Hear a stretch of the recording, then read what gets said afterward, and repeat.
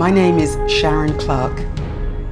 I want to start off in full transparency and say that I am not a professor, a biblical scholar, a pastor, a bishop, a psychiatrist, or a licensed counselor, but I am a Christian and have been so for 6 years, who has lived for a time on this earth and experienced some things. I'm continuing to experience some things. I've gleaned insights on some things that I pray will begin to enable those who have found time to listen to this material to get freedom of some things. In other words, gain deliverance of some things, which is not a one-time event, but a lifelong process and requires work on our part. I may not know where you are in your life, but the information that will be relayed is designed to enable us, I say us because I'm still a work in progress, to start the journey, if you haven't done so already, of getting free of hurts, habits, dysfunctional behaviors, and repeated negative patterns in our lives that could be keeping you stagnant, disappointed, sick, and grieved. In the process, my prayer is also, if you haven't done so already, to accept that there is assistance you can receive, if you wish, from the help of the one true God into your heart through a relationship with a divine being known as Jesus the Christ.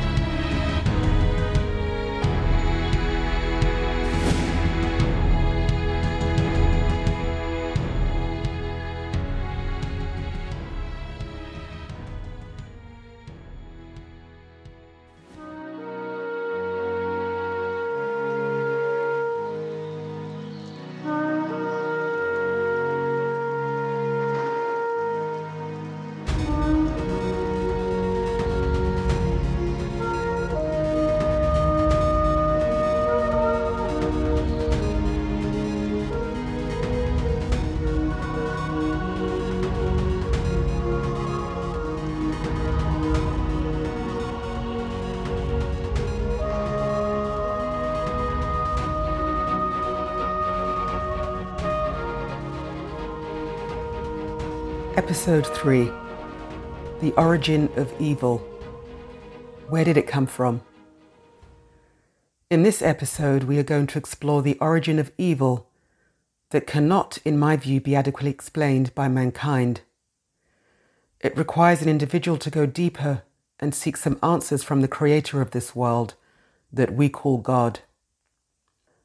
As a believer in what Jesus the Christ has done through the work on the cross in which he was sacrificed, there are various scriptures in the Bible that point to the origin of evil, which I will get into in a moment. But Matt Slick, president and founder of the Christian Apologetics and Research Ministry, also offers insight, clues on the origin, which leads us back to the Word of God as our source. According to the Holy Bible, which is the Word of God, the source of evil points to an invisible being created by God, an angel called Lucifer. There are other names associated with this invisible being, such as Satan or the devil. Lucifer, as an angel, was a created being made by God to serve God. He started off with pure motives and intentions according to the Word of God, but fell into a dark place since he wanted to be God and encouraged other angels to think as he thought. Therefore, his nature, his behavior became dark.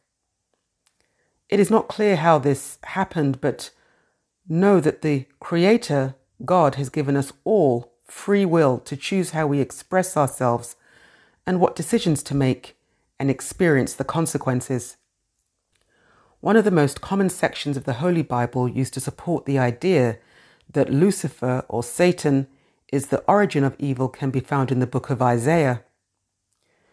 In the book of Isaiah, outlined in the Holy Bible, chapter 14, verses 12 to 15, it says, "My, how you've fallen from the heights of heaven, O morning star, son of the dawn, what a star you were as you menaced and weakened the nations. But now you've been cut down, fallen to earth. Remember how you said to yourself, I will ascend to heaven, reach higher and with more power, and set my throne high above God's own stars. Remember how you thought you could be a god, saying, I will sit among them at the Mount of Assembly in the northern heights. I will rise above the highest clouds and make myself like the Most High. Ha! Instead you have sunk like a stone to where the dead abide. You've hit bottom of the bottommost pit. So we can conclude from this scripture that pride and vanity entered Lucifer's heart, and that he was seeking to be greater than God himself. In the book of Ezekiel, chapter 28, verses 14 to 18, it says, I anointed you the guardian of the garden and stationed you at your post to protect it. You were on the divine mountain, the holy mount of God. There you walked among the fiery stones. You were entirely pure from the day you were created, until wickedness crept in and was found in you. Too much buying and selling, a greedy obsession. You became motivated to violence and did wicked things. Polluted and disgraced, I drove you off the mountain of God. I expelled you, O guardian, protector, from the fiery stones. Your heart swelled with pride because of your beauty and talents. Your hunger for fame, your thirst for glory corrupted your wisdom. This is why I drove you to the ground and made an example out of you before a company of kings. You desecrated your sanctuaries by pursuing sin after sin and cheating in business. I set a flame inside of you and it devoured you completely. I reduced you to a pile of ashes on the ground, a sight for all to see. So here we see that God's most prized angel was held in high regard by God until pride and vanity was found in his heart, that led to a war in the heavenly realm between angels with opposing values. This led God to expel them. He literally kicked them out. And Lucifer and a third of the angels that supported him, God kicked them out from heaven and onto the earth. Lucifer became known as Satan after this event, and the angels which followed him in rebellion were known as demons. Well, this is all well and good, you say. We see the origin of evil that could be traced back to a spiritual being located in the heavenly realm. What about the origin of evil in mankind? Again, the Word of God in the Holy Bible provides some clues. So let us take a look at the book of Genesis, chapter 3. In Christianity, we believe that God created mankind, i.e. the first man, known as Adam, and the woman, Eve, and that all of the different peoples across the earth can be traced back to these original human beings. Genesis 3, which I'm about to read, illustrates where it started to go wrong for mankind shortly after God created them. So in the book of Genesis, chapter 3, it says the following. Of all the wild creatures the eternal God had created, the serpent was the craftiest. The serpent said to the woman, Is it true that God has forbidden you to eat fruits from the trees of the garden? Eve, which is the woman that God created, said, No, serpent. God said we are free to eat the fruit from the trees in the garden. We are granted access to any variety and all amounts of fruit with one exception, and that is the fruit from the tree found in the center of the garden. God instructed us not to eat or touch the fruit of that tree, or we would die. The serpent said to Eve, the woman, Die?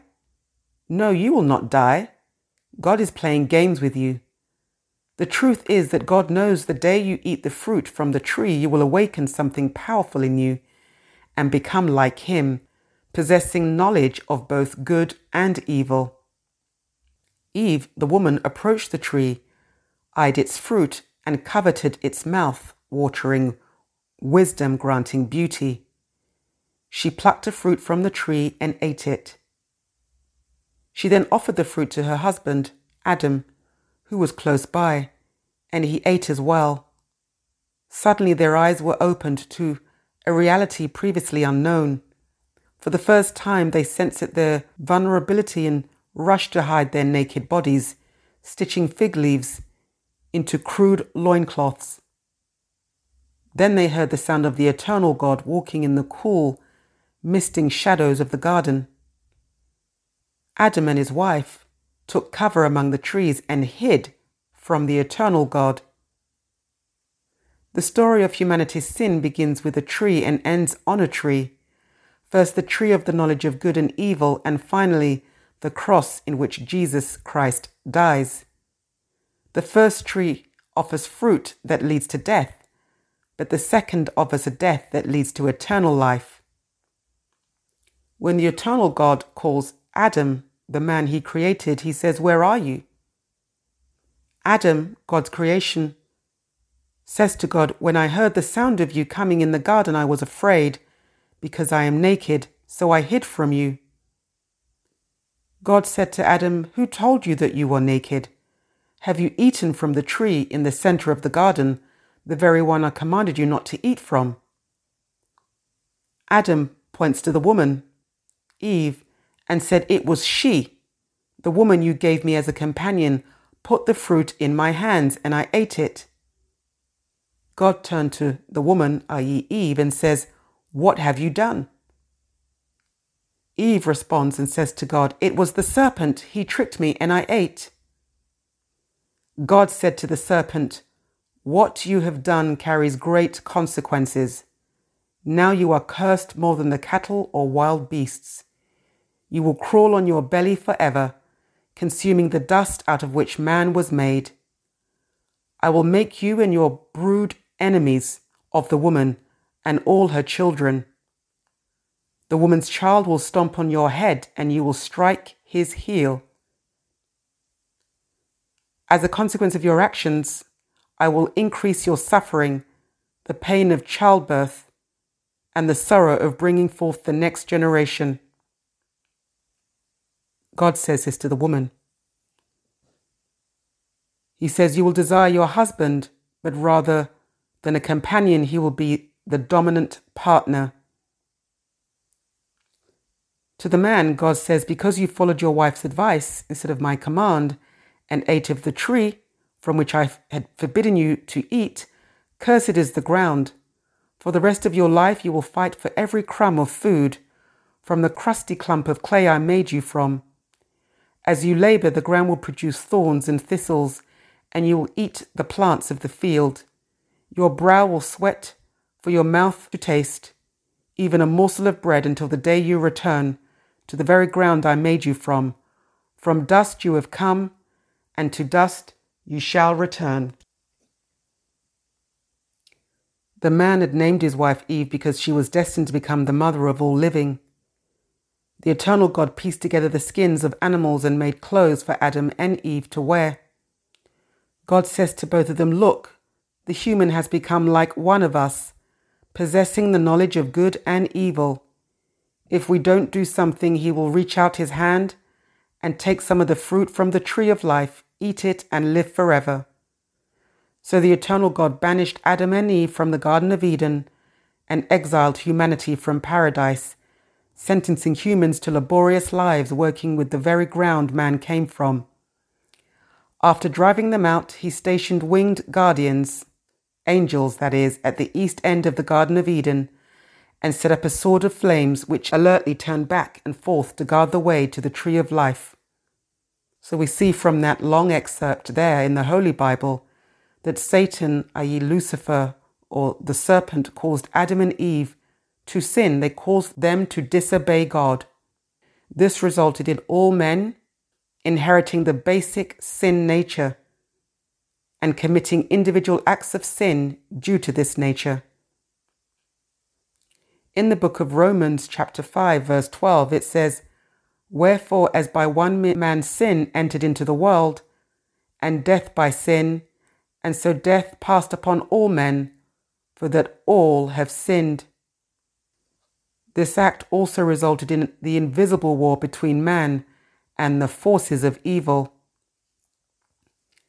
In the book of Genesis, as we read, chapter 3, verse 15, God says, I will put enmity between thee, Satan, i.e. Lucifer, or the serpent, and the woman, and between thy seed, the forces of evil, and her seed, the forces of good, represented by the Lord Jesus Christ. So God will put enmity, he will cause a war between Satan, Lucifer, the serpent, and the seed of the woman. Because of sin, man was separated from God and condemned to death, i.e. to have a mortal life. But God loved man so much that he made a special plan to save him from sin. The book of John, chapter 3, verse 16 to 17 says, For God so loved the world that he gave his only begotten Son, i.e. Jesus the Christ, that whoever believed in him should not perish, but should have everlasting life. For God sent not his Son into the world to condemn the world, but that the world through him might be saved, through a belief in Jesus, confession of and repentance from sin by men and women. The disobedience are early human beings committed by falling into sin, which essentially means falling short or doing the opposite of God's laws, thereby agreeing with what the serpent had told them. The disobedience was committed by our first parents, and the misery they subsequently experienced was the displeasure of God against them. Sounds very similar to what Lucifer, a former angel of God, instigated, i.e. wanting to be like God, and the pride and the vanity which also appear to be sought after by mankind's early parents, triggered by the serpent, is a matter of debate amongst biblical scholars as to whether it represented Lucifer and that Satan was expelled, along with a third of the angels, by God from heaven. These questions are actually beyond me and can only be answered by God. In any event, the act of deception by this figure, this serpent, that is called the serpent, clearly changed the destiny of our original parents for the worse. The early parents chose to trust their own independent reasoning over God's word despite God's command and his warning about the consequence. They did not honor God for who he is and instead treated themselves as their own gods. From the word of God, then, it appears that evil is a result of being disobedient to God's word, will, and his ways. This causes instability in our natures, which is increased the more removed or distant we are with God, which inevitably leads to our own downfall. Since the origin of evil, acts of evil increase greatly, which is evident throughout the Bible and our current time. This is the reason why Jesus the Christ came down to help us re-establish a relationship with God that our early parents had in the beginning. In the book of John, it says, this is the reason why Christ came, which was to destroy the works of the devil.